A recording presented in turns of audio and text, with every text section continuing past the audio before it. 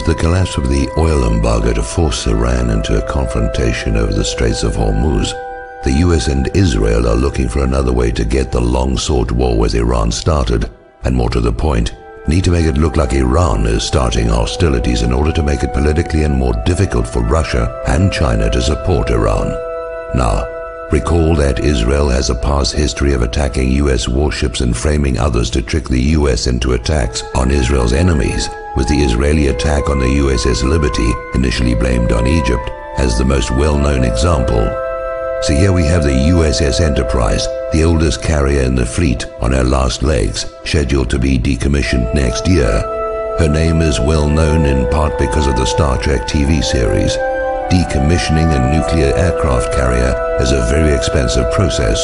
USS Enterprise is powered by 8 nuclear reactors, all of which must be disposed of as nuclear waste material along with all the associated machinery. The US Navy would save a great deal of money, more than the scrap worth of the steel, if USS Enterprise were to be sunk in the Persian Gulf, where the radioactive mess is someone else's problem to deal with. So why send an ancient warship at the end of a useful life into harm's way? The same reason Franklin Roosevelt moved a bunch of obsolete warships from San Diego to Pearl Harbor, while their newer carriers and warships were well away from Hawaii on December the 7th, 1941. Israel has 3 Dolphin submarines, given to her by Germany.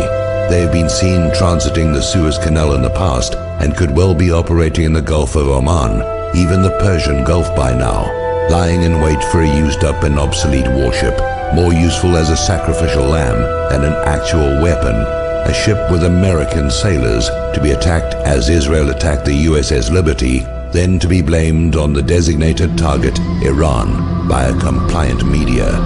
If you agree with this analysis, please post this video everywhere you see this carrier story. If we can make them doubt a false flag will be believed, maybe they'll call it off.